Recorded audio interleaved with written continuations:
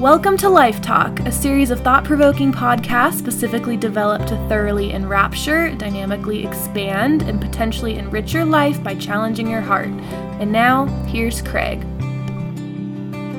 Life today hands us a lot of reasons not to hope, no doubt. Roughly 3,000 years ago, a man named King Solomon wrote, "Hope deferred makes the heart sick." And oddly enough, 3,000 years later, it's exactly the same. Hope that never arrives makes the heart sick. Hope that stood right at the very edge of our doorstep and then was somehow swept away makes the heart sick. Hope of a strong marriage that collapsed under the weight of selfish choices makes the heart sick.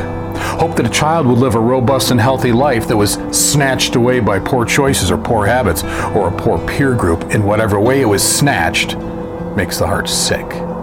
Hope that a family member would be cured that perished in some sullen cemetery makes the heart sick. Hope of a promotion or a breakthrough, or that a friend would finally own up to the choices that had been killing them, or that a house would close, or that a cure would be found, or that a nation would shake itself free of all the things that are shaking it to its own death. Hope deferred makes the heart sick. And at some level, all of us have a heart that's sick. And in time, hope deferred leads us to believe that hope is deferred because it doesn't exist in the first place, at least not for us. It's not that hope is deferred, it's that there is no hope out there to be deferred.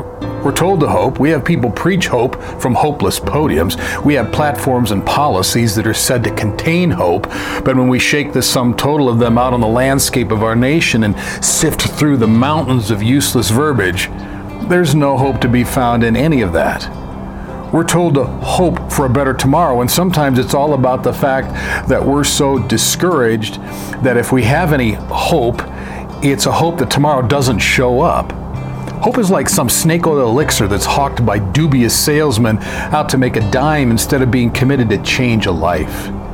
There's something in those bottles for sure, but it's not hope. Men can't sell hope because they don't have it to sell. Men can't craft hope, although we sure work hard at it. What we tend to craft is disappointment. We know how to do that really well. We know the recipe for failure as we're cooking that stuff up all the time, but men can't craft hope. Hope has to be bigger than the things we hope for, and none of us are that big. Hope is that thing that is resilient enough to stand entirely unbroken when everything else is broken, and none of us are that strong. Hope is not held hostage to any travesty regardless of how massive, and none of us are that sturdy. Hope has to be a light when darkness has consumed everything else, and none of us have that kind of voltage. Mankind can't manufacture hope. We'll refuse to admit that, but there's no hope in living denial of that fact. King Solomon's father once said, "Yes, my soul, find rest in God. My hope comes from Him." That's it. Hope comes from one place, and we'll probably continue to be stubborn about it all and drive ourselves into the ground trying to craft hope, but all we'll craft is the desperation that God's hope will always be big enough to offset. Hope deferred is what men do to us. Hope realized is what God grants us.